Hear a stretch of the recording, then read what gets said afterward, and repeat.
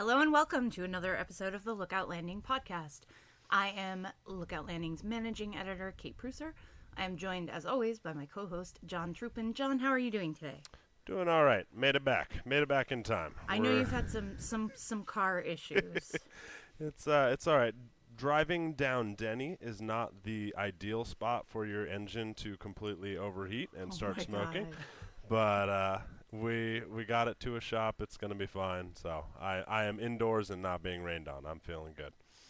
Wonderful. And we are extra special excited today because we have a really fun guest, a superstar in the Pacific Northwest music scene, and I mean, really beyond. I mean, he's like a world star here.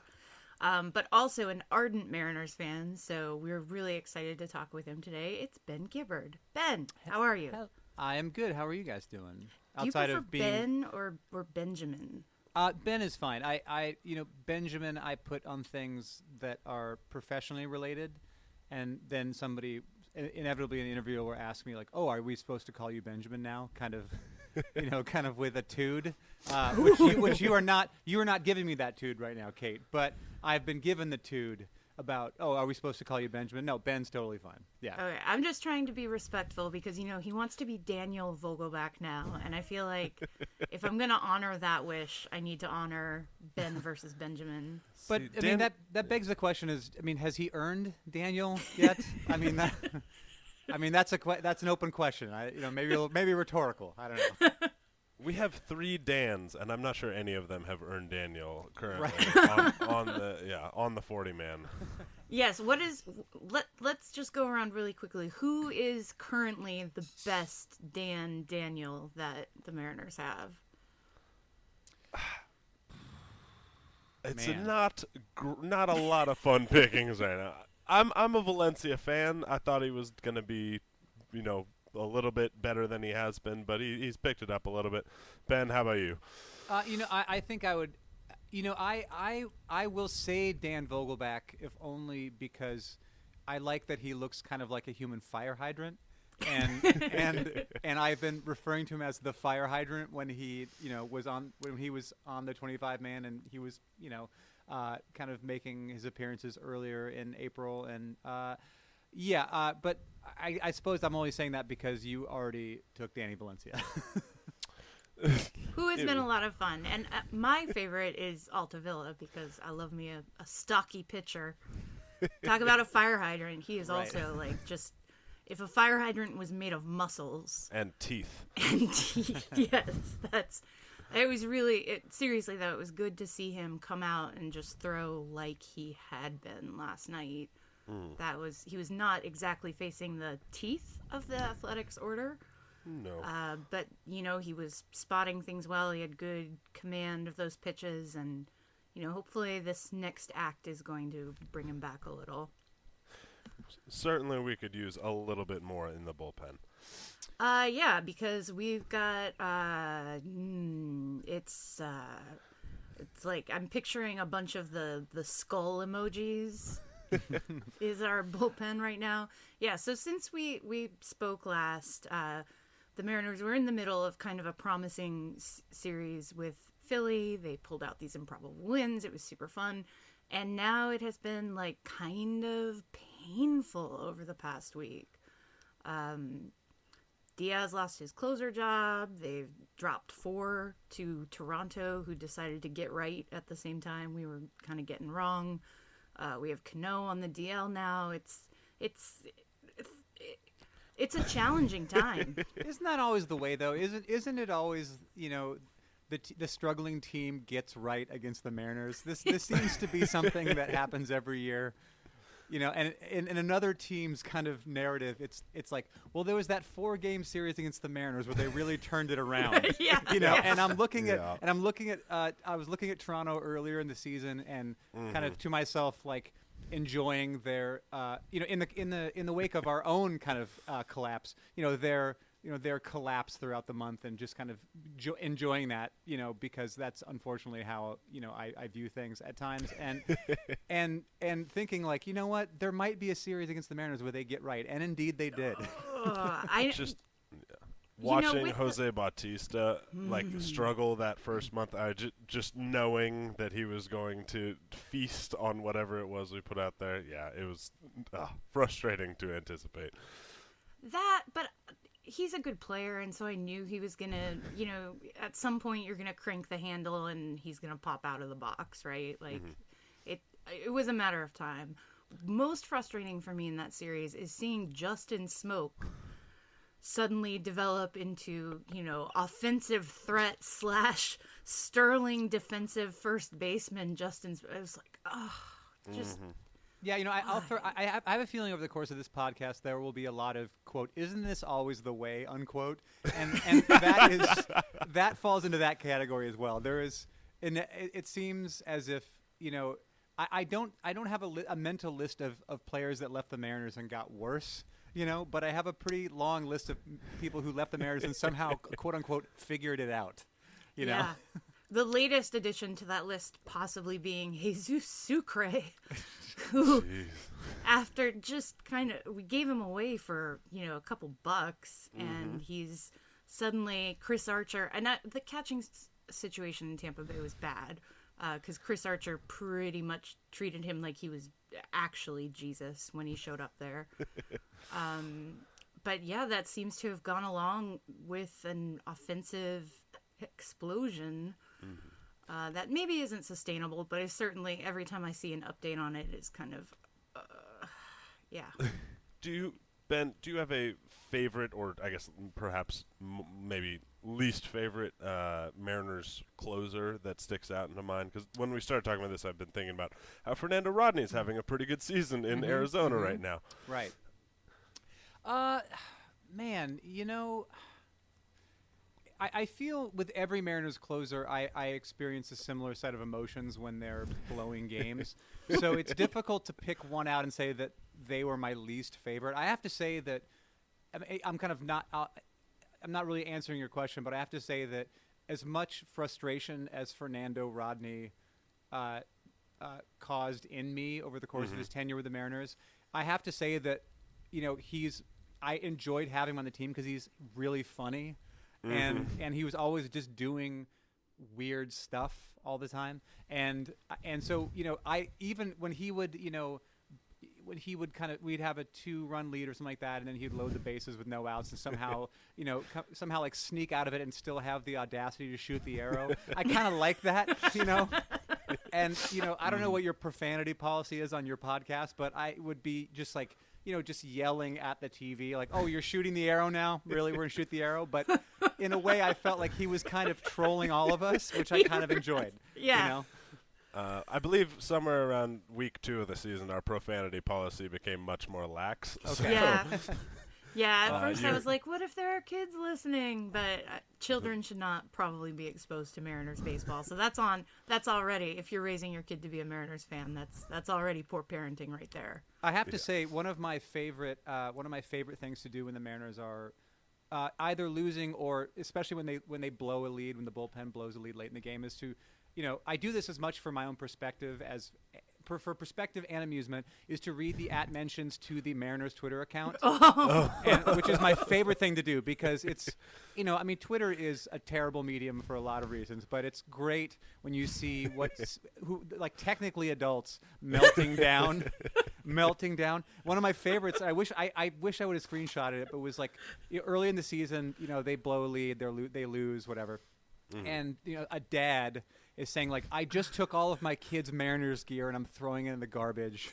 I can't raise my kid as a Mariners fan. F this." And I was like, this is great. This is just so inappropriate on so many levels, but also admirable because you're doing your kid a favor in the long run, I feel, For sure. The Mariners definitely present a question early on about whether you're going to teach your child how to lose with grace or Yes. how to just lose. Yeah, and I a couple years ago I did. This wasn't scientific math, although I'm not sure that's even a thing. But I kind of wanted to look at win-loss records from the year the Mariners began in '77 until now being that point. And I determined that the Mariners, if you kind of have to exclude expansion teams, but I realized that the Mariners were in fact the losingest team of my lifetime. You know, I was born in 1976. The Mariners started in '77, and they have consistently been, over the course of that period of time, when I did this, the scientific math, of course, the losingest team of my lifetime. I was like, well, of course, that's fitting. Like, of course, this is my team. This is the team that I was born into. I can't do anything about it. I can't pick another team. And I love them, but I also hate them, at the same time a lot of the time, which I'm sure you guys could relate to. Well, I think seeing a lot of, the Lookout Landing account has a 20th of the follows that the Mariners account does, the official one, but I still see a fair amount of just bizonkers takes out of people. And I think a lot of times what it is it's a sense of powerlessness and anger that people really want to root for a different team, but they can't for whatever reason because they just feel compelled. I had a long conversation with a dude in the mentions talking about how good the Astros are and what a great job they've done building their system. I was like, you need to just go be an Astros fan. And then he was disgusted by that idea. And I was like, you just detailed from top to bottom why you think they're a great organization. You already are a fan. Just embrace it. It's really hard. It's really hard, though. When I was living in LA briefly for a couple of years, I decided that I was going to become a Dodgers fan because I felt that was an okay thing to do. I can have an American League team and a National League team. In my mind, I was like, that's okay. They meet so rarely. They're certainly not going to meet in the World Series. So but this is an okay thing to do. I can kind of pick up the Dodgers, and I will become a Dodgers fan. This will be a kind of a thing. I can talk to people, in line at the coffee shop about whatever. And it just, I learned that you just cannot do that. It's not something you can force. You cannot create fandom as much as I believe you have to grow into it. I believe you can grow into it. I know people who I've lived in, San Francisco for 25 years. I'm from Chicago, and I became a Giants fan, in 1996, 97, whatever. And, so this is great that they're winning. They're going through that run of World Series, but I wish it was that easy because I imagine a lot of us would have done it a long time ago if it was that easy to just shift, Well, it's interesting, with Seattle being a place with so many people who've moved from other places, and I feel like I meet a ton of people who said, "Oh, well, I'm from here, but now I'm a Seattle fan, or now I'm a Seahawks fan or a Mariners fan." And it's like, how does that work? I feel like when you grow up somewhere, I guess maybe it's different if you move around a bunch, but when you grow up somewhere, I feel like that's sort of what really imbues it into, you have to be a Mariners fan is, this sort of sense of, well, I grew up watching Griffey, or I grew up watching, Ichiro or whatever. And I don't know, it seems like, I guess, what first made you a Mariners fan that makes it so impossible to shake at this point? Well, I grew up in Bremerton, Washington, across the water, and my dad was in the Navy, and they moved out here in the mid-'70s and kind of decided that they were going to stay. And so when I was a kid, I'm talking 5-6 years old, we would go to the Kingdome and sit in at the time, $3 seats. And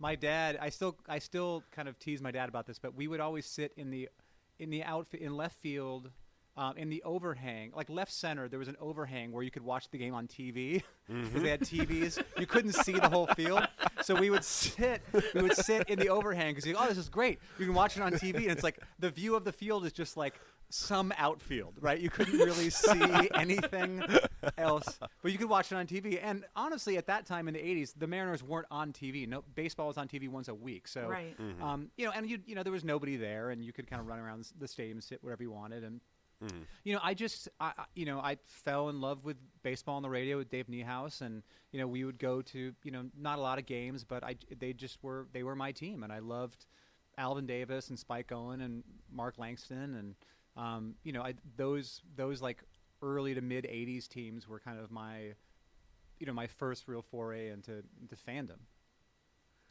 So you've persevered for a while, is what you're saying? Because I did not have a lot of experience with those early '80s teams, but beyond Alvin Davis and Mark Langston, I don't. There was not a lot there. There certainly was not. No, but at the time you were, at least when I was a kid, I guess I was 9, 10 years old at that time. Mm-hmm. You didn't care if they won or lost. I mean, I knew they were bad, but Mm-hmm. the kind of the overwhelming, kind of losing was not something that affected me on a daily basis. Strangely, I mean, it has affected me more during periods in my adult life, which is kind of shameful.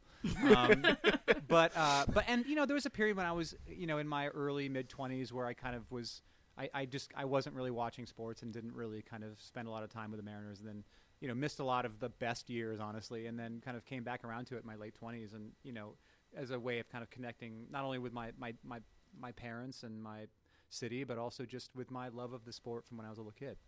Yeah, I was going to ask you about that because I was in high school around the time of the 95 team. So I definitely remember it and remember experiencing it, and it was super exciting. But I also wasn't of an age where I could, drive myself to the stadium. I didn't have, I guess a lot of power insofar as, things I could do now with getting myself to see the team more and being there and being really present. And also, just being able to go out to a bar and drink and watch the team and connect with fans that way. So I was going to ask you if you had any memories of that, because you would have been kind of right in a sweet spot of young adulthood for that team. Well, what's interesting is that was kind of a part of my life where I was aware of the team, but I wasn't as swept up in it as I was when I was younger and then as I got older. I think at that point in my life, I was in college. Music was the only thing I cared about. And I think, somewhere in my teen years, I think, as I kind of fully immersed myself in punk rock and indie rock culture and all that kind of stuff, there were the art weirdos and the jocks, and sports kind of fell into a category of things that were not cool to like. Mm-hmm. And, and I kind of put all of my fandom and love of baseball and other sports kind of aside when I immersed myself in this other culture. And, I think it's the way a lot of teenagers do. These teenagers, when I was a teenager, you kind of had to pick a lane and stay in it. And I feel that's less prevalent now. But at the time, it was you're either with us or you're with these people. And it's well, I guess I'm with you guys. And so, I have memories of it because my parents, have been fans the whole time, and we would watch the games. But it didn't, it didn't make the impact on me that it would have had it happened, 6 years later or 7 years later or something like that. So I have to ask then, when you started, and I really connect to that idea of, I literally put all of my Edgar Martinez cards in a drawer and remember going off to college and closing the drawer and thinking, oh, this is this then. I have to go this other way now, and, I can't take both baseball cards and books. So when you started to reconnect to it, what really triggered, or who was maybe your most intriguing or favorite player at that time, or what team really caught your interest as you were looking to make this connection? Well, I think really it was a lot of the teams that were kind of around Ichiro when Ichiro came over. I think that was it was a time in my life where not only was I kind of ready to develop other interests, and reconnect with things that had meant a lot to me when I was younger. But it was obviously at that time the sport was just riddled with meatheads hitting 500-foot home runs, right? And you have this just unbelievably dynamic player in Ichiro, and just the circus, the media circus, and the excitement that came with his early years was really helped to draw me back in. So is it fair to say, is he your favorite all-time Mariner, or does that spot belong to one of those early 80s superstars? It'll always be Alvin Davis. And really? Yeah, because, he was the first ball player that, I wanted to be like. It's a similar, I think sometime, to make maybe a bad analogy, I'm going to take a slight tangent here. It's sometimes I get asked the question, well, what was the first record that what was the first band that really meant a lot to you? And you can answer you can take that question as like, what was the first cool band that you liked? Right. And say, oh man, that for Slint Spiderland, that was the record that really did it for me. It's like, well, no, I heard that record when I was 17. You have to go back to like, no, it's really Hall & Oates' Big Bam Boom. That's really my favorite. That's really my favorite record because I heard it when I was 8 and I like loved it. And I think we tend to edit out things that moved us in our childhood because we feel like our taste became more refined or more discerning. And I'm a firm believer in when I get asked that question going all the way back to my childhood, and I answer this question similarly when it comes to Mariners. Like Alvin Davis was my favorite. I wanted to be like him. When I was 9 years old, I believe, we were coming back from a Mariners game on the Bainbridge Ferry, and he was on the ferry. And my dad was like, Ben, that's Alvin Davis. And I had the programs from the game, and I walked up to him really sheepishly and really nervously and asked for his autograph, and he could not have been nicer and signed it for me, and I still have it today. And I think awesome. Because that was my first interaction with not only a baseball player but like a legit famous person, and they were so accommodating and nice and friendly. I mean, I was 9 years old. I mean, who's going to be mean to a 9-year-old? But so I think, so I kind of see my fandom and how I relate to Mariners players kind of split across those lines. Like there's the players that I grew an appreciation of, in later when I was in life, i.e. Ichiro, and then there are, there is, like the player in Alvin Davis that I first fell in love with when I was a little kid. I think that those ideals of like of having a hero and having that hero be a good person, that's something that we move away from when we get older and more cynical and more analytical. And I think that there is like there's a push to make a smart choice, like you said, with like what record most influenced you or who's your favorite. Like we want those choices to reflect well on us. But as I've gotten older, I have recognized mine was Edgar Martinez, always Edgar Martinez. And I had a similar experience where I met him when I was 10. I went to a signing. We were late for the signing, and he was so accommodating about just staying over and really talking to me. And that model of like grace, and this is what a hero looks like, and this is how a hero acts in real life. And I think that there's something really pure and lovely about those ideas that we sometimes dismiss as schmaltzy or unintellectual. And I think it's super powerful to connect back to those things. And now that I am older and Edgar's involved with the team, and maybe you feel similarly with this, with the help that Alvin Davis is giving to the minor leaguers, it just kind of, it gives me this really satisfying feeling of having come full circle.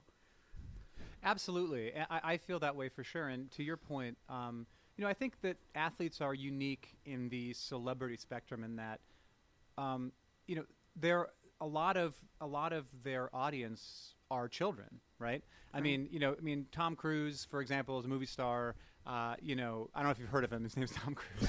Sorry, I said that like you guys wouldn't know. He's a giant movie star. Maybe he's jumped on a couch. Yeah. Maybe you've heard of him. And it's like, but or whether it's Dave Grohl or someone else, like there are people who I'm sure I know Dave a bit, he's a good guy, but I have never met Tom Cruise. I have no idea what he's like. But with being a rock star or a movie star doesn't necessarily come the responsibility of dealing with children who are admirers of you, right? In the same way. Did you not get a lot of kids at the Death Cab shows, you're saying? Well, not 9-year-olds. I mean, like teenagers. Yeah, teenagers, yes. And we all know you don't have to be nice to teenagers. No, not at all. No, teenagers are terrible. We all know this. I'm actually starting to get to an age where I'm starting to become scared of teenagers again. like I was scared of other teenagers when I was a teenager. Then there was a period of time where I was like, screw these teenagers. Like, I'm an adult. And now I'm like, oh, there's a pack of teenagers. I don't know. Across the street. Scary. Across the street, yeah. But, but athletes have to, they have to interact with, small children all the time. And small children look up to them in a way that they don't to musicians or actors or certainly not politicians or anybody else like that. So I find that's an interesting. It's got to be interesting to be in that position as a professional athlete, and have to have your be cool hat on a lot of the time when you're in the world, because you're dealing with children who look up with you in a way that they just don't look up to other people. I'm curious for either of y'all. Have you all met? I guess this could translate to anyone necessarily who you looked up to growing up, but specifically with athletes. Have you met anyone that necessarily surprised you, that you thought, obviously that Alvin Davis story was wonderful and he was a fantastic guy. Has there been anyone that either was, you were concerned might not be friendly and actually turned out to be great, or vice versa? Well, in the world of sports people, I tend to not. I haven't met a lot of baseball players in my life, and just all you need to. I mean, maybe this is maybe really judgmental, but if you just listen to a lot of the walk-up music that these guys come up to, you're like, okay, I'm probably not going to have much to talk to about this guy who's got the song about his truck as his walk-up music. Probably not gonna. We may not kind of have a lot to speak about. There's I've have friends who are sports writers who will say about certain players all these guys do is play PlayStation and go to the ballpark every day. They're not readers. A lot of them are not reading Proust, as Kate likes to do. But that's fine. I don't say that to be judgmental or to undermine their athletic intelligence in relation to intellectual intelligence. There are many different types of intelligence. They can do things that I could never dream of doing, and vice versa. But I have to say, one person that I kind of became buddies with when I was on Twitter, and that we kind of hung out a couple times, but he would come to shows, is Will Rhymes. He used to play for the he was kind of bouncing around. He was with the Rays for a period of time and the Nationals, and just an unbelievably thoughtful, he was intelligent infielder, right? Second baseman. Infielder, yeah. Really, really well read, really into a lot of great music, really we were culturally on the same plane, which was and I haven't spoken to him in some time, but he was a really great guy, and I guess that's speaks more to my stereotypes than it does the reality. But it's that I was like, wow, this guy's really cool, and kind of gets has a sense of humor that is in keeping with a lot of my friends, and knows a lot of the references, and reads actual books, and that's just not something that I tend to expect from professional athletes. And like I said, that is completely my stereotype. Going back to the jocks and the art weirdos from high school, it never changes. It never changes, does it? Right? I just think that it's a measure of how you have to just have that single-minded focus if you're going to excel at a sport. You don't have so much time for the reading of books, although I know that there are some who read. I know especially some minor league players who read, and they read books about baseball, but they read. Yeah, so I think sorry, to your point, I think that's correct. I mean, I can only imagine the amount of singular focus it requires to become a professional athlete in general, but definitely a professional baseball player. And I obviously have the utmost admiration for that. Otherwise, we wouldn't be talking about it right now. Well, it's kind of the same, and these guys are very much, I think, developmentally. You're talking about players; they're usually in their early 20s to mid 20s. It's sort of the singular focus you had to put on making music for a while, right? Oh, definitely. Yeah. I mean, it's absolutely. I mean, my worldview got very small when music was literally the only thing in my life that I cared about, and was all I wanted to do with every second of my day. So yeah, I can completely relate to that. And in that way, you might have more in common with these people than you think, because you both know what it is to nourish a great love for something and the amount of dedication it takes to do that. Yeah, that might be true. So this kind of leads me to another question, which was from one of our staff writers, T. Miller. We've talked about which Mariners kind of stand out. Who is your favorite, most underappreciated Mariner? And I think we maybe covered who is your favorite for non-baseball reasons. I assume that. Underappreciated Mariner. Yes. Oh man. God. This would be the smart answer as opposed to the Hall and Oates answer, I guess. Yeah, you know, I have to say, as it pertains to this team and this season, it's been so enjoyable watching Guillermo Heredia. Like he's been so fun to watch, and you know, like you know, you have to obviously see a player perform over the course of an entire season, you know, two for that matter, to start believing in their potential. But you know, there is a particular kind of joy that I see him play the game with that is he's just really fun to watch. And you know, through all of this kind of I think there's like 79 people on the DL right now.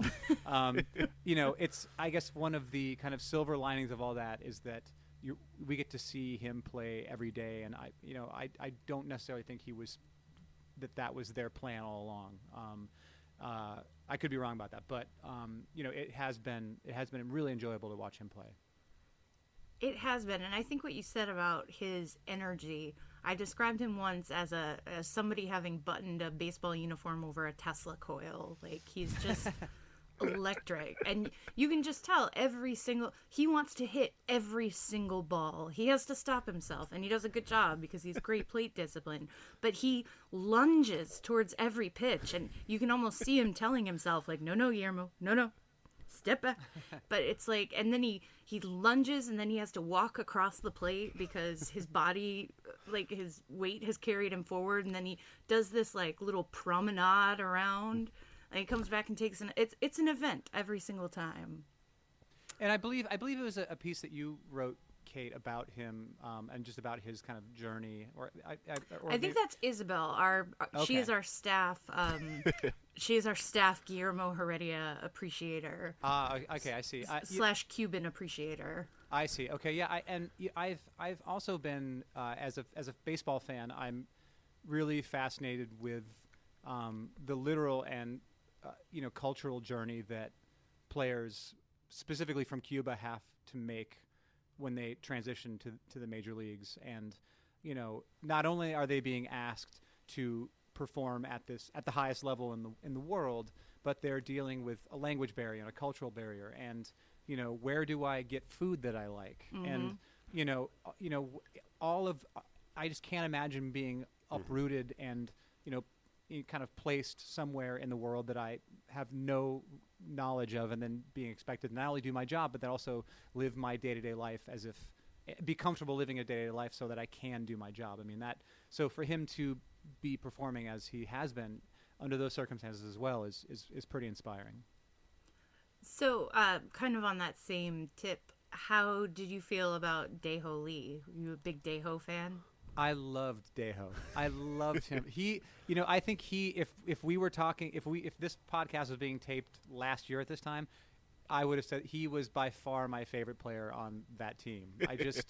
I loved everything about him. I just loved the smirk he always seemed to kind of have on his face.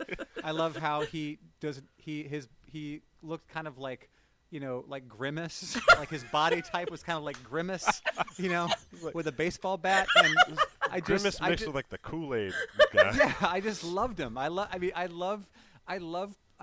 players, athletic players that are fine-tuned physical specimens that are able to run and run down fly balls and that kind of stuff. That's great. But also, I feel like Dae-Ho in a way was kind of a throwback to like a Gorman Thomas, John Kruk kind of like, yeah, I mean, he'll run into like 20 of these things, but I wouldn't put him in the field if I were you, So I was sad to see him go.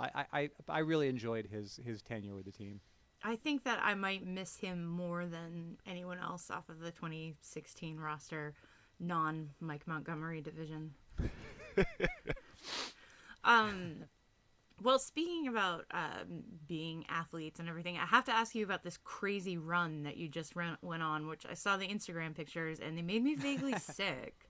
Can you talk a little bit about how you got into this sort of ultra running and what exactly you were up to with your crew the other day?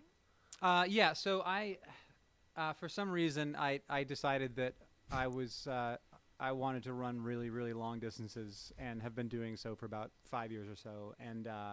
And every once in a while, you kind of have to just do something stupid that involves running long distances to kind of break up, not only the sometimes monotony of training, but also just to kind of emphasize how ridiculous running these long distances is by pairing it with something equally ridiculous.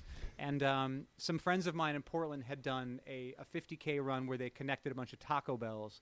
And I thought, well, I would like to do that, but let's do it in Seattle, and let's connect Dick's Burger locations. Yeah. And we did what amounted to like a 35K. It was like 22, 23 miles. And connected all 5 Dick's locations in Seattle. And the rule was you had to eat a burger and fries at each location, and you had to drink at least one milkshake at one of the first 4 locations, because the 5th one was only like a half mile from the finish. So the first one we started at 10:30 in the morning. Oh. The first one was fine.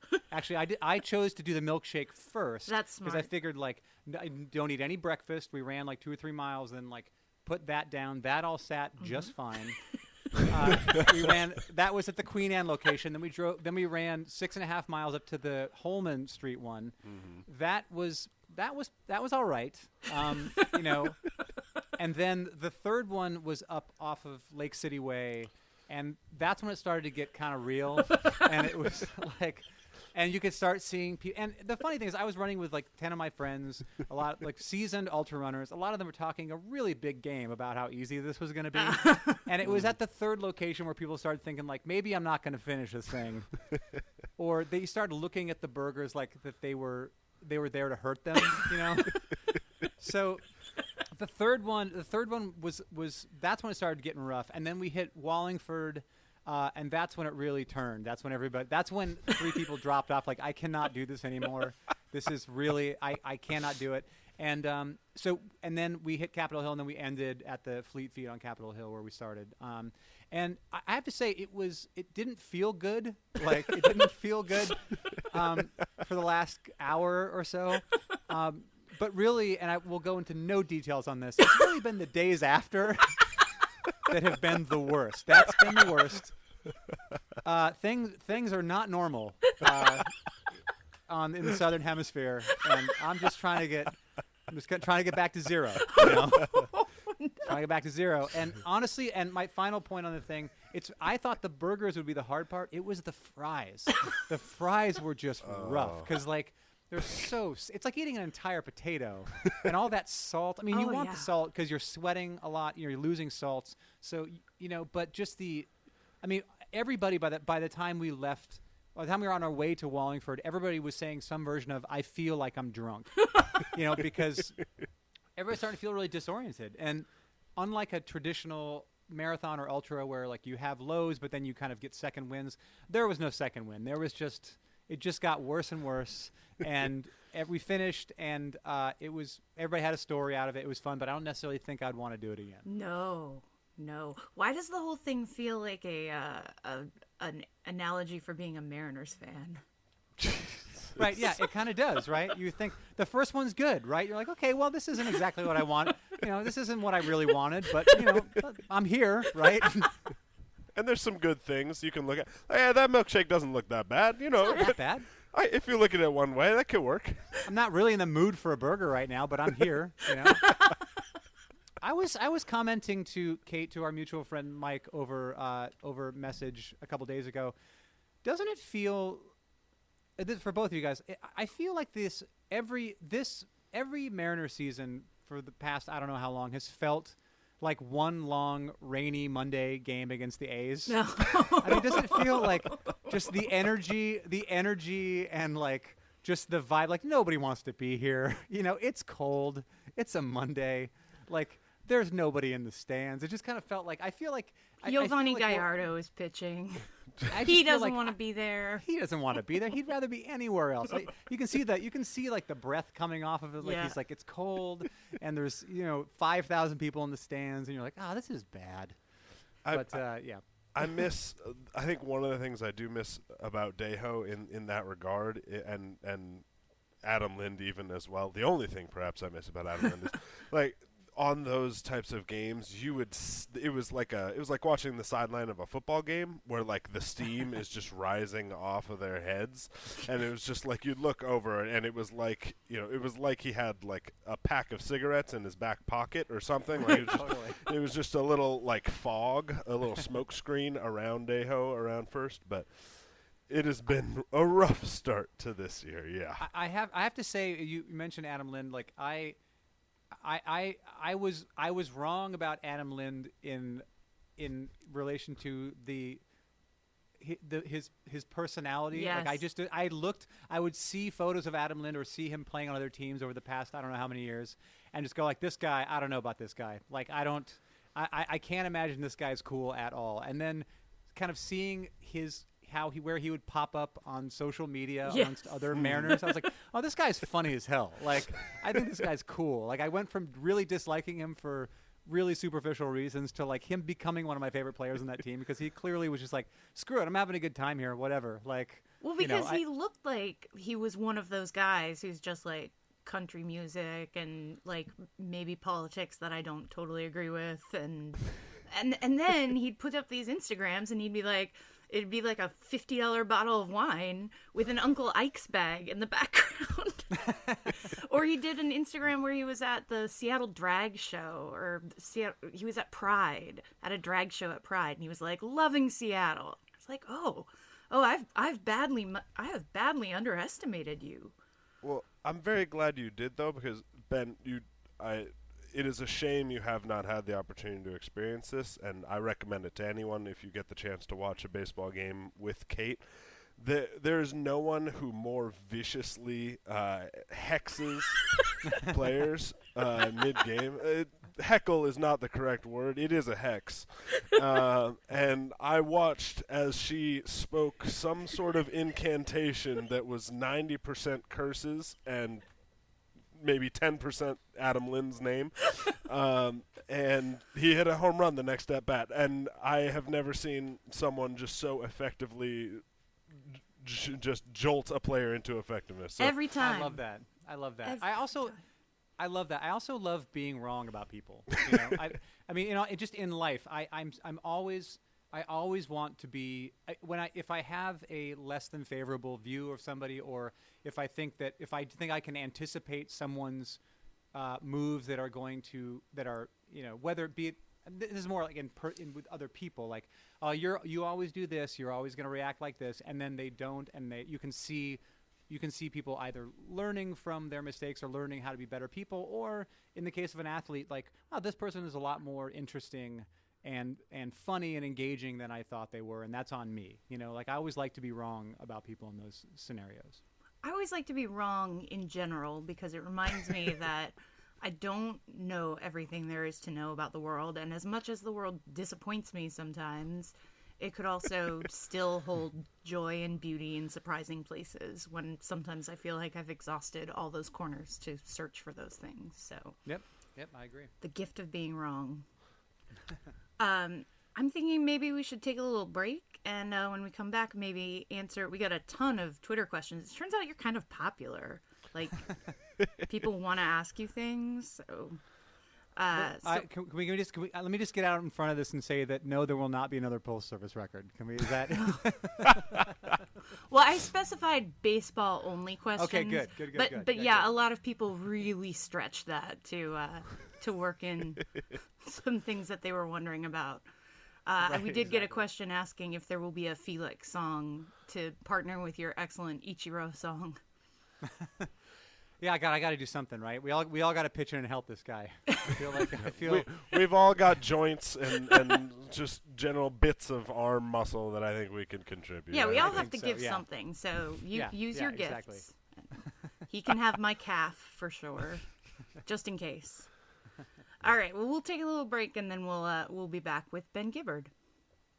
Go, go, go, go, Ichiro, round and third and heading for home. Don't you know he beats the throw? Dave says on the radio, Ichiro, you're unbelievable. He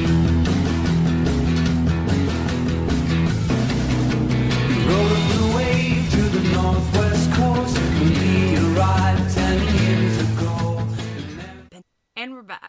All right, now is the time on the podcast where we take your Twitter questions, which are great this time. We should have famous rock stars on all the time, John. Why haven't we thought of this before? It is genius. It is the way to go. So much engagement. All right, John, what have you got for us? So we've got a variety of questions here. Let's start with Luke Spooks here, who asks, what is your favorite trail in the greater Seattle area, or I guess this could be just a general running path to hit after a bullpen collapse? Sort of perhaps too topical, but... Yeah. Oh, you mean one of my rage runs, as I call them? Yes. Yeah, Yes. I'll tell my wife. I mean, normally, I'm not heading out on the trails at 10:30 after a bullpen collapse, but I do most of my training out in Issaquah, as do a lot of local trail and ultra runners on Cougar and Squawk and Tiger and Rattlesnake, and especially with the snow levels are so low this season that I don't feel like we're gonna be able to get in like some deep mountain time until probably July, which is crazy. But I've always loved the Tiger Mountain Trail. I kind of like to hop on that, and it just kind of goes all the way across.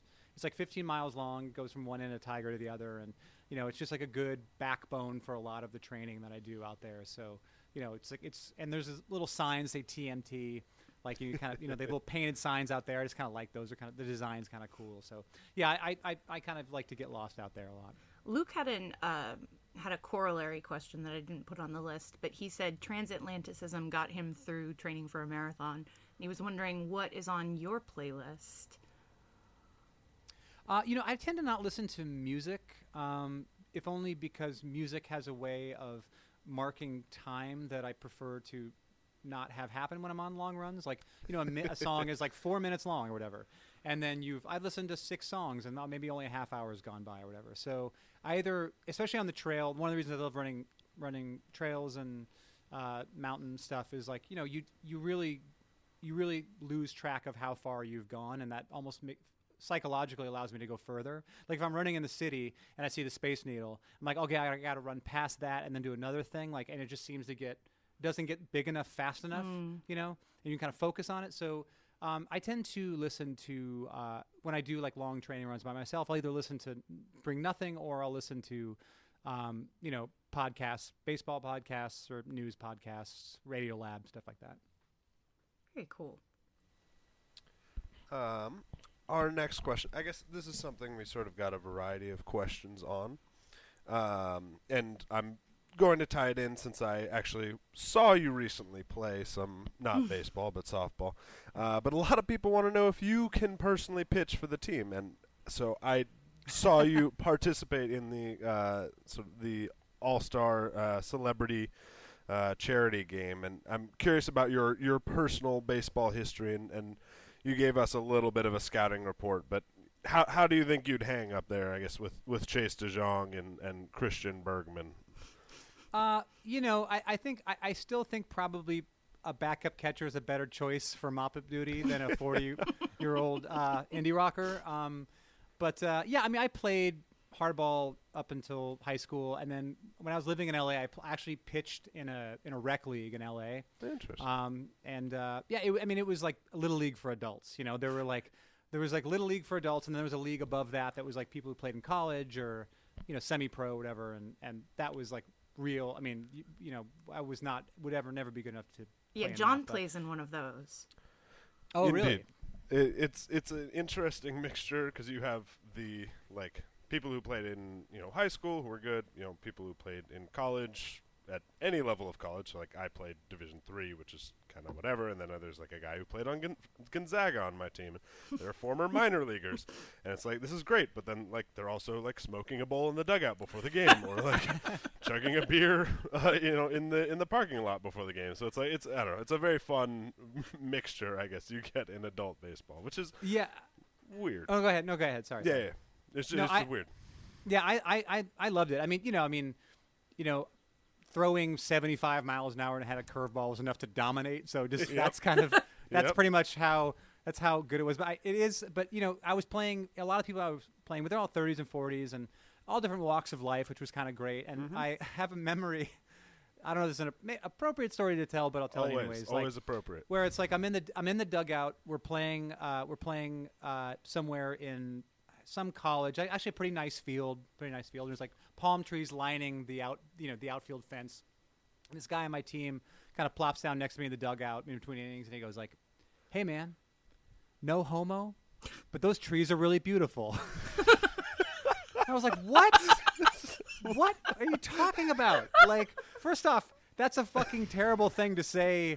No homo is a terrible, homophobic, shitty thing to say. Right. And then secondly, has nothing to do with being gay or straight or anything. You could just say, those trees are pretty beautiful. And I wouldn't, like, why would you think that I would immediately think you were gay for saying that, for admiring, like, nature? That's crazy. It's just so crazy. Why would you do that? And there were, like, inevitably shit like that was happening all the time with these group of guys. They're like, no homo, but those trees are really beautiful. Yeah, they are. And there's no, you don't need to add that, like precursor to your observation. It's totally unnecessary. Oh, yeah. So yeah, it was pretty ridiculous. I mean, in the Victorian era, that probably would have been some kind of heavily coded gay language. So maybe he's just a time traveler. And maybe he was a closeted gay man who thought I might also be gay and was trying to make a connection. Over the beautiful. That's also possible. Over those beautiful trees. How did your relationship with Ben start? Well, I'll tell you. I activated the sleeper cell code by saying the correct message. But that brings me to maybe an even more, I wouldn't say inappropriate observation, but like, it's there is across pro sports, there is this search for the openly gay player, right? Mm-hmm. And I have a hard time, I have just demographically, not everybody playing pro sports, men playing pro sports are straight, right? That can't be true. So it'll be really interesting to find out after the fact if any of these players were in fact, living a double life or whatever else. But it's just the level of homophobia in a lot of pro sports is just really frustrating and unnerving, and I just wish it wasn't that way, I mean, you look at the level of people in organized baseball, like there are so many. And if statistics hold up, I mean, you could say like self-selecting, maybe they don't get involved. But one thing I've noticed is you see maybe more stories starting to come out of high school. But there was actually just a story about, I forget what organization he was in. I think it was the Cardinals. It was an openly gay player in the Cardinals organization in the minor leagues. And he quit. He just couldn't hack the constant homophobic comments. So, yeah, I can imagine that would be incredibly difficult. Still have a pretty long way to go as far as that goes. Yeah, definitely, absolutely. Yeah. Okay, let's see.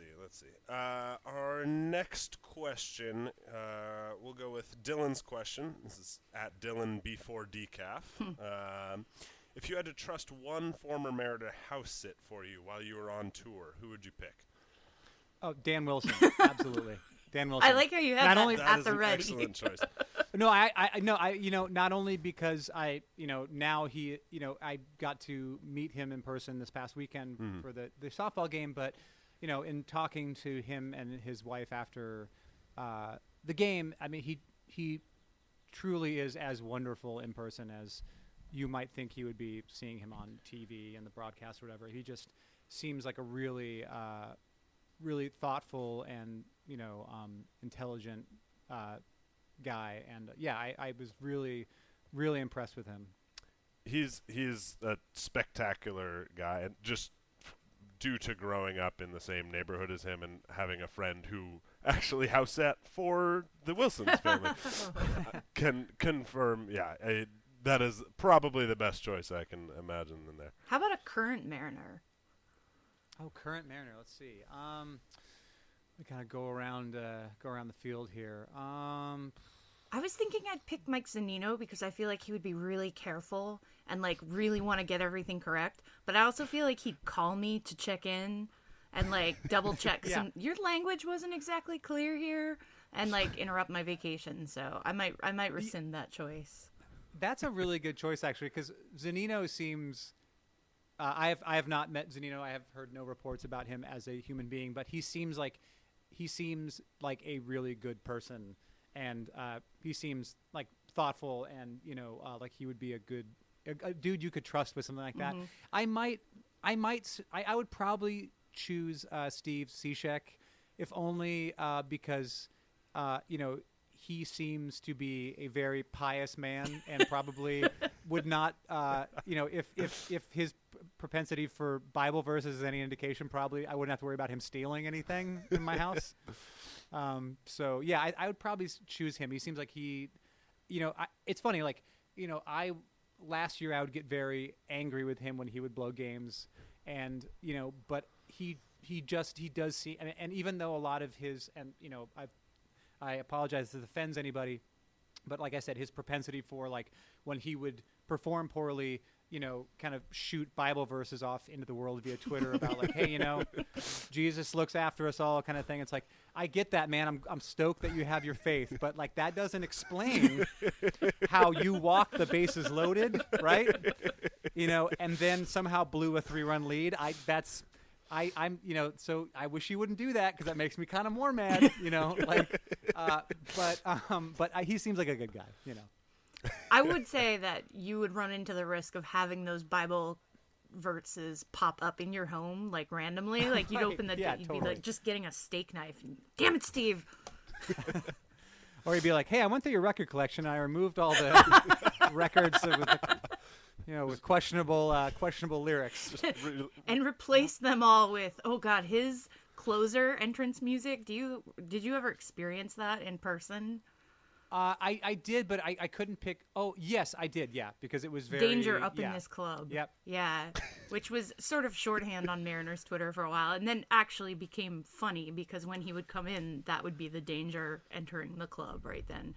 But yeah, apparently they were like a Christian Linkin Park, which was just wow. That's bad on a lot of ways. Actually, I have to say, I guess the question I would like to ask you guys a question. I'll answer first, and then you guys can answer. What you believe to be the worst walk-up music in recent history was, and for me, it was Seth Smith's walk-up music. Yes, because he also, good for him. Like, he's a very religious man. That's I do not mean to knock that at all, but his musical choice.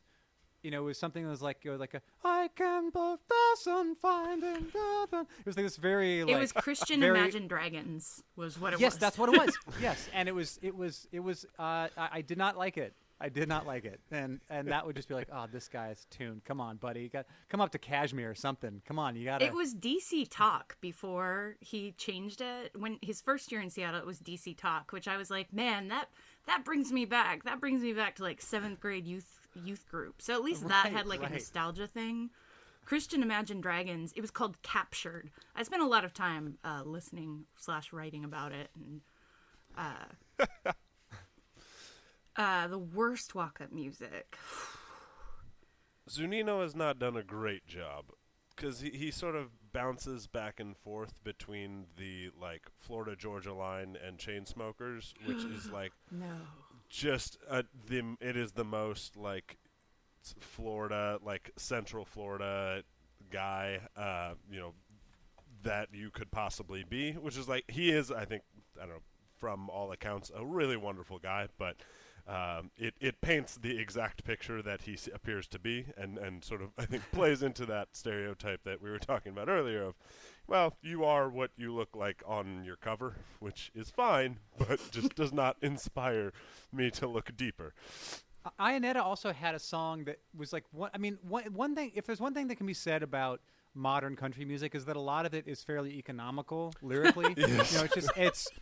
And I mean that in all sincerity. It's like it's not really verbose. But he had this song they'd walk up to that, like, the chorus had like 1,000 words. It was like, you feel your tail lights breaking in the falls on the kicking with the back on the films of the town of Black County Road 44. And you're like, what the hell, man? County Road 44 is like so specific and weird to have this in a song. Like, you don't. And then I heard somebody else using it, like somewhere else. Zunino used on it another too. team. Yeah, it was the catcher jam. Yeah. It was the catcher anthem. I was like, what is this weird song that's like so specific and like, I have no idea, like, what, it's one thing I was like, I love my truck, and it's like, okay, great, I get that. Like Seeger's tune, like, Night whatever. ride. But You this want is to go just- for a night Yeah, ride?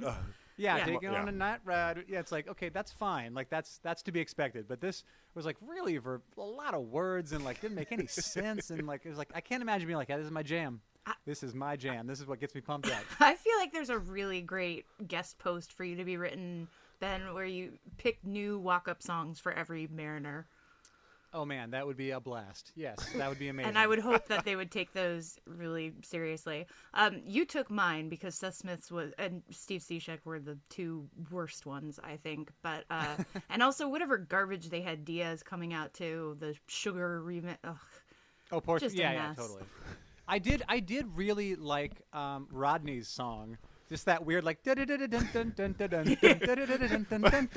like great. This is perfect. Like this is so, maybe I liked it so much because it wasn't just a dumb rap rock song, Yeah. like and that it just was something that was like having an instrumental like pump up song was just kind of an interesting twist, that there wasn't words, And I think it's not even their fault sometimes, because I remember they talked with Edwin Diaz before the year about like trying to find him a walk-up song, and he just wanted to play like this salsa song that he thought was like really like groovy and relaxing, and they were like, everyone's gonna fall asleep in the like if we play this through the speakers, like we have to play something energized, and he was like, fine, but. It's unfortunate that Josh Reddick is on the Astros for a lot of reasons, but when he was using "Careless Whisper" a couple years ago as his walk-up song, I thought that was pretty much the greatest thing I had ever seen / heard. And it's like, why don't it was wonderful, and I was like, God, I want this guy. I would not be sad if somebody with this personality was on our team. Evan Scribner used Epic Sax Guy when he was in Oakland, and I was really hoping that would carry over to Seattle, but so far, no dice. Like Baker Street, somebody could use like Baker Street or something like that.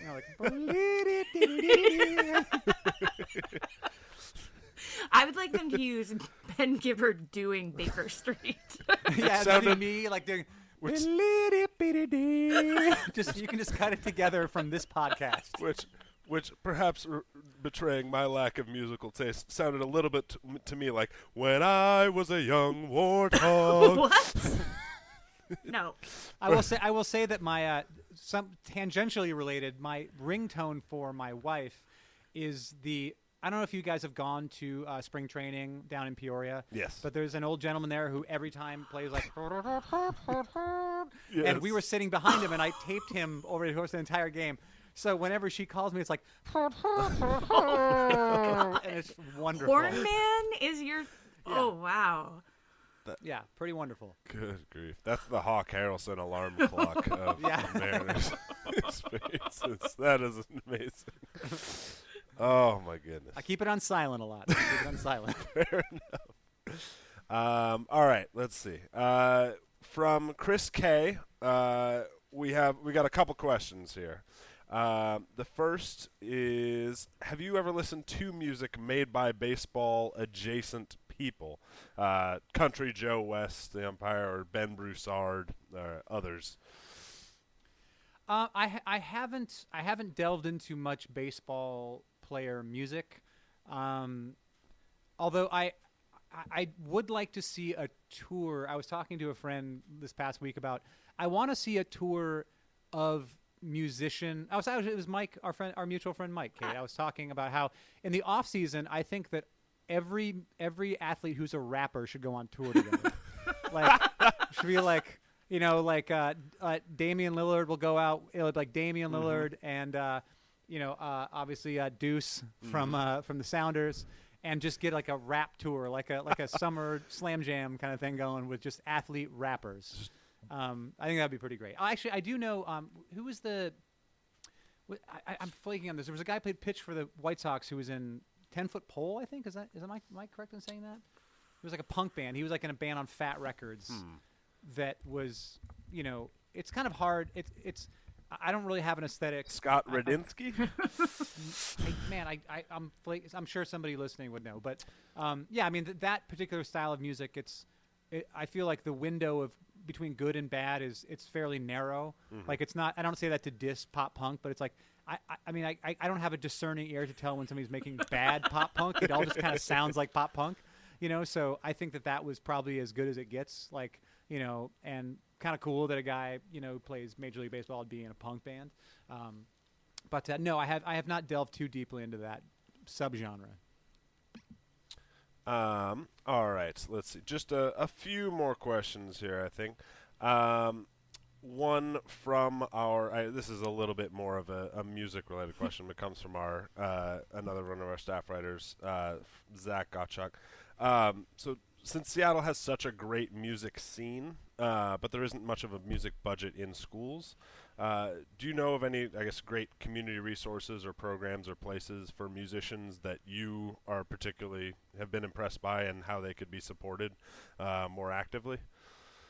Well, the school district needs instruments, right? And I think that, I think a lot, I'm always want to kind of donate instruments that are not being used to their full potential to, music programs around the city. Sure. But also, it's interesting. It's like what I see happening not only in Seattle but in a lot of cities is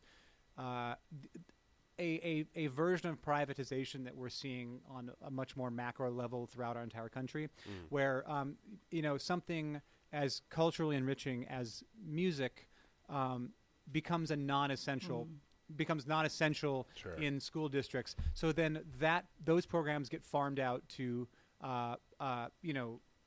to for-profit organizations. And I have some friends who work who teach in music schools that that charge per lesson, and there's these schools that kind of they put kids together and teach them how to be in rock bands and stuff like that, and that's Sure. all well and good. But what I fear as far as music education goes in not only the city but across the country is that it is being placed in the hands of people with means and not accessible to people who don't have the financial means to not only buy a very expensive instrument, but also pay for the lessons to learn how to play it. When I'm 40, when I was in elementary school, there was go into a room, and they had a bunch of instruments set up, and they just let you play with certain stuff, and then if you had a knack for a certain instrument, they would kind of go like, hey, looks like Johnny's pretty good at the kind of picking up that trumpet and kind of figuring out how to make a sound out of it. Maybe we should. And then Johnny's walking home with the trumpet and a book of lessons, Huh. and that just doesn't really happen anymore. And it's I feel it's a much more systemic problem that we're seeing, in across the city in this country. And I got really kind of heavy there for a second. Sorry, but it's Certainly, no. But yeah, I personally every summer teach a songwriting workshop, like a week-long songwriting workshop at what used to be 826 Seattle, now is the Bureau of Fearless Ideas. And myself and Eric from the band Cataldo, we spend like a week with kids. It's free; you can sign up for it. I'm not sure if it's full at this point, but we teach kids how to write songs, and they write lyrics, and we help them kind of with the music. And it's all mostly kids between 8 and 12. But it's really fun to kind of see kids learn how to write lyrics and then see those words turn into actual music. It's really fun. Absolutely. Back to, I guess, another baseball question here, and Kate, I guess I'm curious about this for you, but as well. But what would you define as a success? I got a couple questions on this. So sort of what would you define as a successful Mariners season? What when you think and dream about the Mariners and them making it, what do you envision? Does it have to be the World Series, or like what would you look at a Mariners season and you say, yes, I have my 40 years of service have been repaid and put to good use? Well, the obvious answer is winning the World Series. But I, as we are staring down the barrel of another year missing the playoffs, I think that, I think I mean, there's just making the playoffs is a tiered goal, but I think also, what's been incredibly frustrating for me as a Mariners fan is we have seen organizations like the Cubs and the Astros just completely dismantle their teams and rebuild them from the ground up and build like legit contenders with a crop of amazing young players and a boatload of prospects.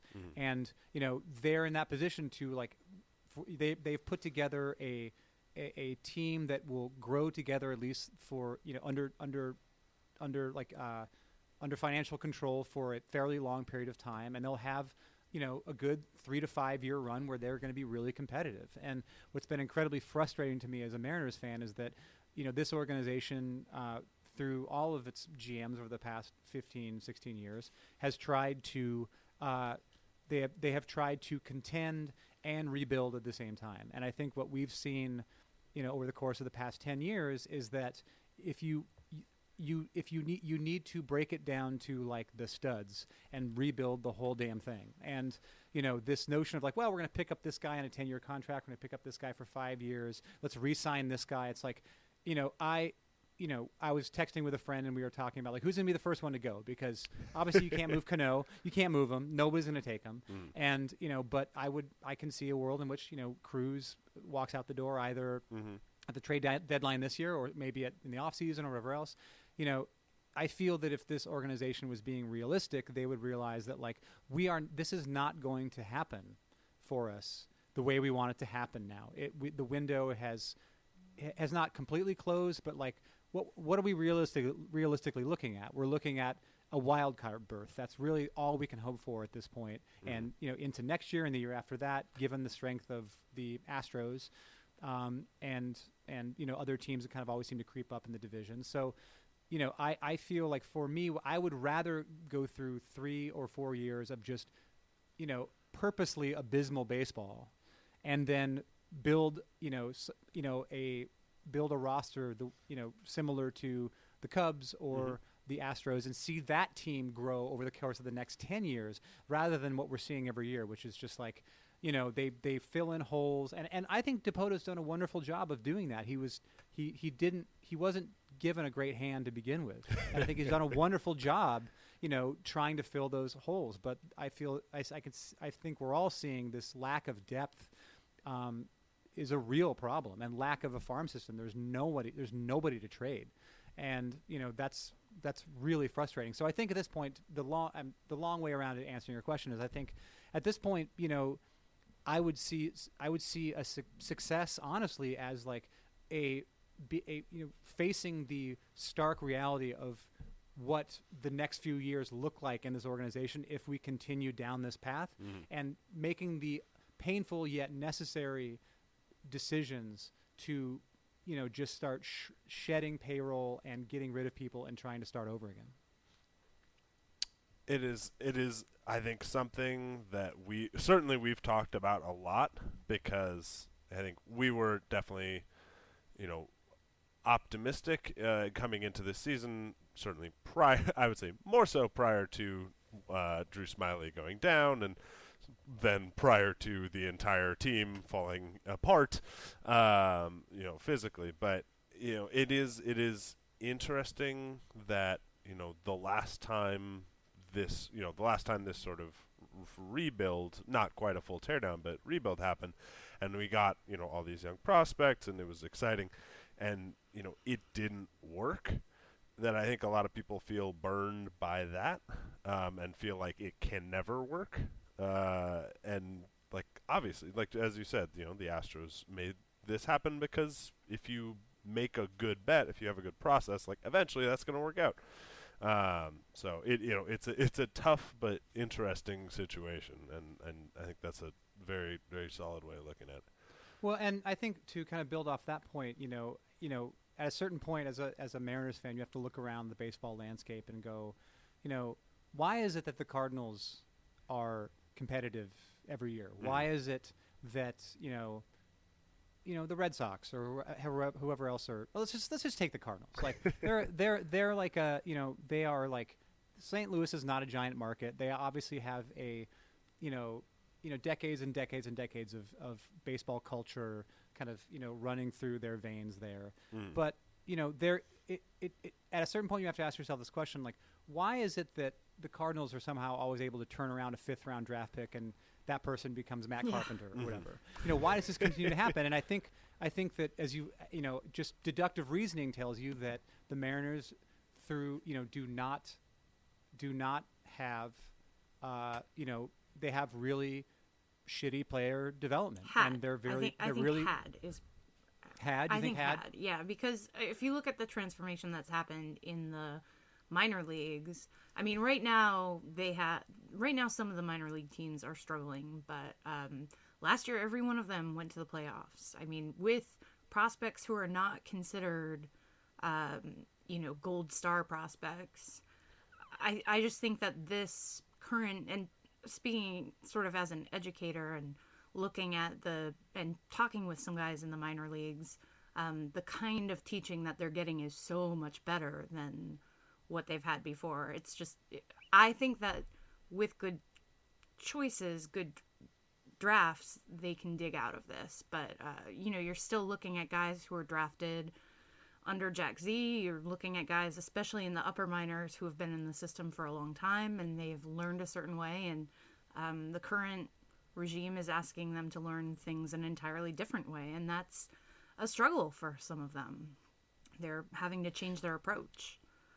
So, well, you certainly would know more about that than I would. So I will place my faith in that being a reality for sure. I mean, it doesn't do much to help us like where we are at now, though. Which I mean, I think that there's probably the window. You have this year, and obviously all these horrible things happened with the injuries, and I think maybe they give one more year to potentially have everybody healthy, have everybody contributing, and if they can't make it work next year, I think we go into full-on tear-down mode. But I think Jerry cares a lot about what he's built and has built it carefully and is going to be hesitant to blow things up right now. It's just my gut instinct. I think that instinct is probably, is certainly correct. I mean, I think when you think about what you could get for Nelson Cruz right now, you kind of start salivating a bit. Sure. And wow, if we could dump this guy to somebody else for a year and a half of service, and we get something of value back, wouldn't that be wonderful? But yeah, I think you're probably right. I think if at this time next year we're in a similar position, they will not have a choice other than to completely dismantle the team. I think there's a role that Cruz plays too. His name is probably the one that comes up the most, as he's the most attractive trade piece, right? But the role that he plays in the clubhouse, and as far as like just really even in player development, the help he gives to other players. Talking to one of the minor leaguers said, when he was at spring training, which was only for a short while because of the WBC, he just had an open door policy. And, that all these kids, all these little AA kids, single A kids would come up to him and ask him questions, and he would help out every single one of them. It's like having another coach. So yeah, I think that I don't know how heavily those considerations will weigh, but I would like to point out, I think those considerations are there. Might I share a tweet with you that our mutual friend Mike just texted to me? This is a Bob Dutton tweet. # Mariners manager Scott Service on right-handed pitcher Casey Lawrence. I don't know a ton about him other than he's in our uni and he's available tonight.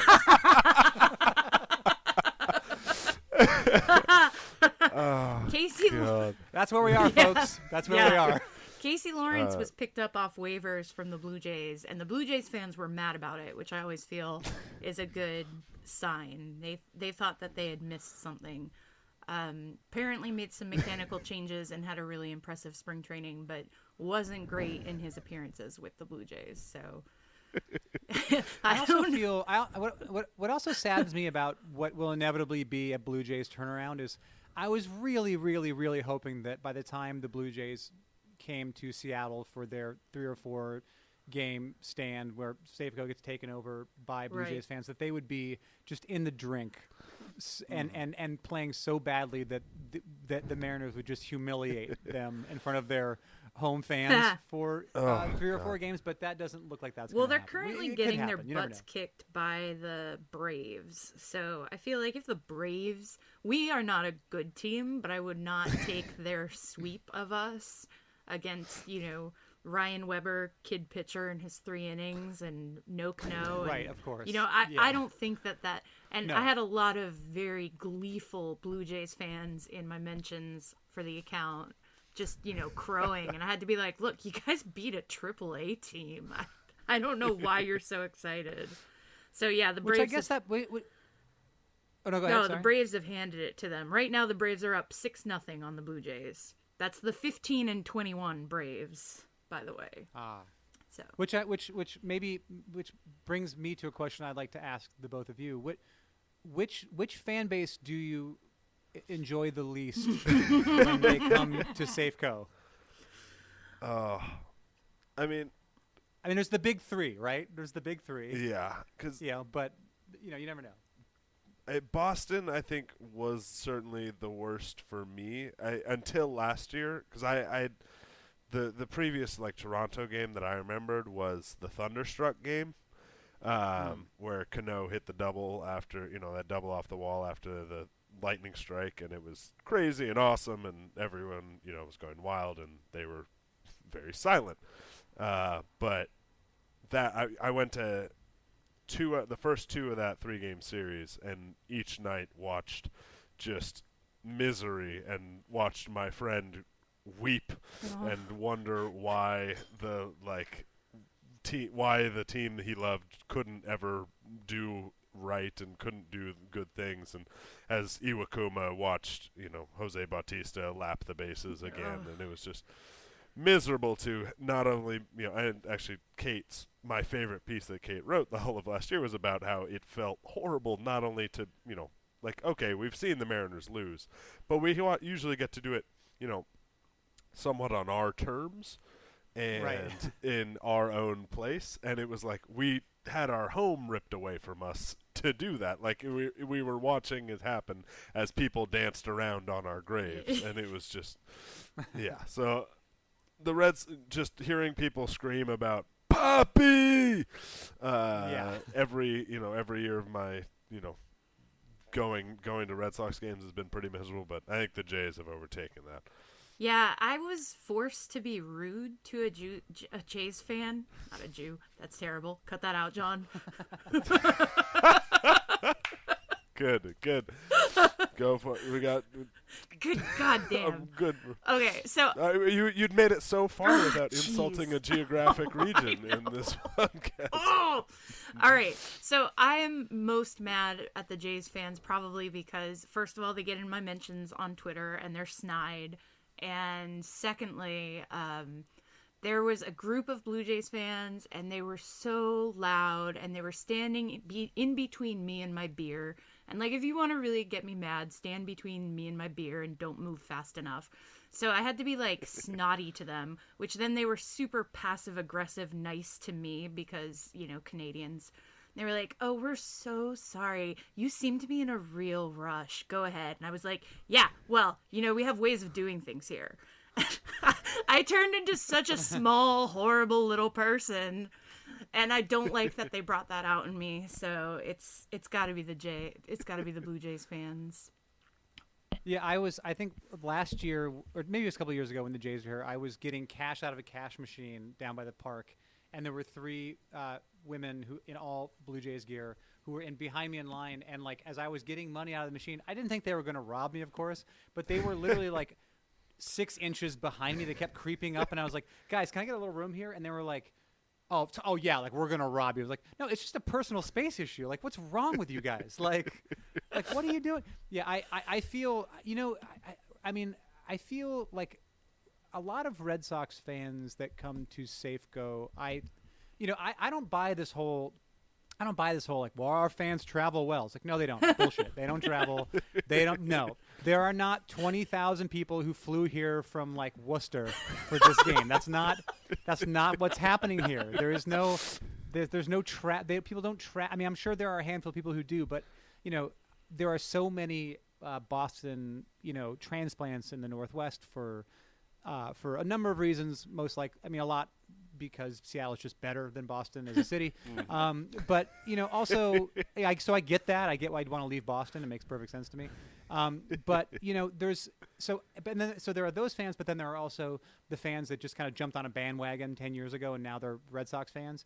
But I would have to agree with both of you that Blue Jays fans are the worst because they bring a lot of them bring like a hockey kind of mentality to a baseball game. And look, I understand that if you live in Western Canada, this is pretty much the only opportunity you get to see your team. So you bring like a playoff atmosphere to what is a meaningless game in August, and you're excited to see your team, and I totally understand that.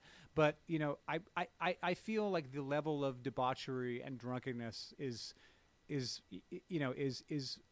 really a next level when it comes to Jays fans. Last time I was Seattle. at the game, I stood behind a bunch of girls who were all wearing tank tops that said, "We love BJs" with the Blue Jays logo, not Seamen with the Mariners logo. And I was like, why are you doing this? Why would you ever make that choice? Your parents must be proud of you. Your parents must be very proud of you. I mean, and just like glorying in it, taking pride in wearing those, which, I don't mind a tasteless joke now and then, but all of them decked out in those and like their super short shorts and just drunk off their asses at like 1 in the afternoon because they were all on vacation, and it's just like, oh.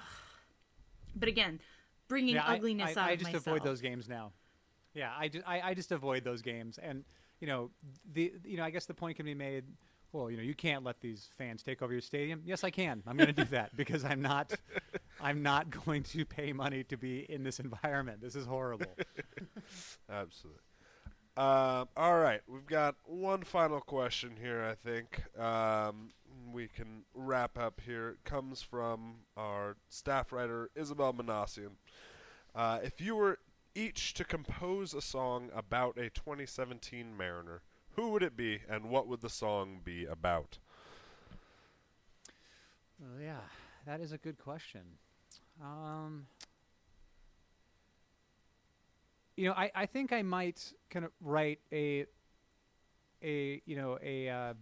ballad to Felix Hernandez's shoulder, and in the same in the same way one might write a song about their partner or object of their affection being like, do you really love me? Are we really good? Do we really is our relationship on solid ground? I would kind of write that song about Felix Hernandez's shoulder, just asking the question, how long has this been going on? How injured are you really? And do you still love me? Can you? Oh. Do you have anything left to give us? I'm not sure I want to hear the end of it. I'm not sure I want to know the final verse right now. Well, we'll leave it open. It'll be an open-ended. Yeah, I definitely want to hear that song. Actually, I feel like that would be very cathartic to just put on repeat and lie on my bed and look out the window at the rain.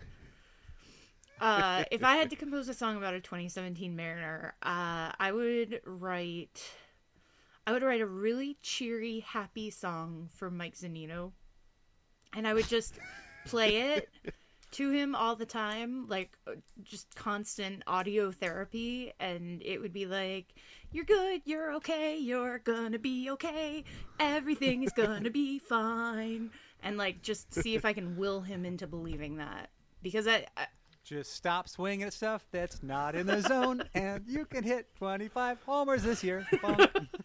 Well, he quits swinging at the garbage is the thing. It's just now it's like he can't make contact anymore, and for some reason I feel like someone needs to go like Eeyore on him and pin a tail on him and be like, look, it was in you all along. Like, he just needs like a Lifetime movie moment where somebody, like, or Disney Channel or something, where he believes in his own beauty and power again. While we're on the topic of Zunino, when he was up with the team, it would frustrate me to no end when he would have runners in scoring position, and he would just take two just meatballs down the middle of the plate, and then just swing at some wrinkle, and be on the bench in 3 pitches. Like, Guy, you got 2 great pitches right off the bat. Just swing the bat, man. Come on. It's So, yeah, it's I'm with you on that. insulting. Like, it's insulting the pitches that they throw. Like, I'm insulted on his behalf that major league pitchers think that they can put balls there because they know he won't hit them. So, I'm hoping he's gonna tour some tee off against some AAA pitching and get his groove back. I certainly hope so as well. Yeah. All right. Well, that is all. Wait, are you skipping the Christian's question? question? Oh, whoops! we I can't- missed Christian's question. We cannot I skip the apologize. question from Christian Powers, who's in a band called sorry. Colonies. He's at Kingdom Turf, and he wants to know, what's the worst song? Corey Hart is an empty room, Seeger Brothers on a hotel bed, Bullpen Help is so hard to find, 405 OPS, or Song for Kelly Shopak. Did I say his name right? I'm going to go with bullpen help. Is good. Bullpen help is hard to find. That one's awesome. And topical. Yeah. Yeah, I agree. Although Seeger Brothers on a hotel bed is really disturbing to me in its imagery. Yeah, it really is. It is, and it is just really, it is just kind of fitting, right? That like Corey Seager's down there in L.A. just looking all handsome, you know. L.A., you know, he's tan. He's got a tan. You know, he's just crushing the ball, making plays, you know. And don't get me wrong, I love our Seager. I wouldn't trade our Seager for anybody. But yeah, it's just like, yeah, of course, this is how it goes. This Yeah, is how it the goes. Seeger we get. It's a great insight into his just self, just beating himself up character all the time too. It's like, you know, they had an interview I think with him, and he, you know, as always he's asked about like, which of you could dunk first, and he's like, well, it was Corey because he's tall and athletic, and like, what position do you play? Well, I wanted to play shortstop, but I wasn't fast enough, so I had to play third. It's like, I mean, at least Corey's always got a leg up on Justin, though. So who we also Yeah, have. well- So we have Justin and Corey who added together, or we have Justin and Kyle who added together don't make a Corey, but that's cool. Well, it's interesting. I mean, it's got to be pretty kind of difficult.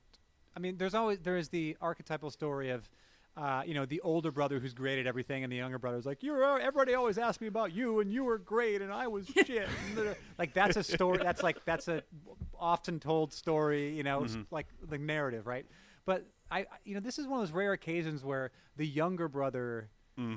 And is better than the older brother at the same thing. In they like both do, every you know? conceivable sense. But yeah. Oh, every single one. Yeah. But hey, I love our Seager. Damn it. absolutely. Our Seeger is also better at holding a baby because he has some. And there is a picture of Justin Seeger holding a baby, and he looks like he is holding a bag of snakes. So there's one thing. And I have a feeling Corey Seager is going to be kind of like he's going to have like a Jeter-esque kind of career as far as it's like he'll just be like a single bachelor for the next 20 years. Actually, I'm showing that I know nothing about his personal life. Maybe he's married with a kid. I don't know. But in my mind, I just see this guy like he's out at the club. He's out at Duck Club. Yeah, Every night, just meeting models and hanging out and having a great time. for him. He is the most L.A. Seeger, and I think it is Yes, the appropriate. most LA Seager. Certainly. That's yes, definitely. All right. Well, thank you so much, Ben, for coming on and chatting with us. And thank you to everybody who sent in their questions. And yeah, we will talk with you next week, hopefully with some better news. Well, and let me just say, thank you so much for having me on. And you know, I said this over email, but I feel it's worth saying on the podcast that, you know, Lookout Landing is pretty much the only outlet that kind of keeps my perspective and makes me laugh and keeps me sane when the Mariners are playing terrible, because you guys do such a wonderful job of bringing a sense of humor and intellect, you know, to this, you know, crazy world of Mariners baseball. So This thank very, you so much very for doing what you bad guys do. choice we have all made, and we all make every day to continue in this fandom. So And we're all trying to make the best of it, right? We're all just, you know, we're all here just kind of shaking our heads at the same time, and might as well, you know, carry some gallows humor along with that, right? for sure. Absolutely. Well, thank you very much for that, Ben. Thank you to everybody who listened to this. We'll talk to you next week. She said, I need a little something with some get up and go, and nobody knows how to get me going quite like you do when you're doing the things that you do. Want to give this sleepy podunk town something to talk about.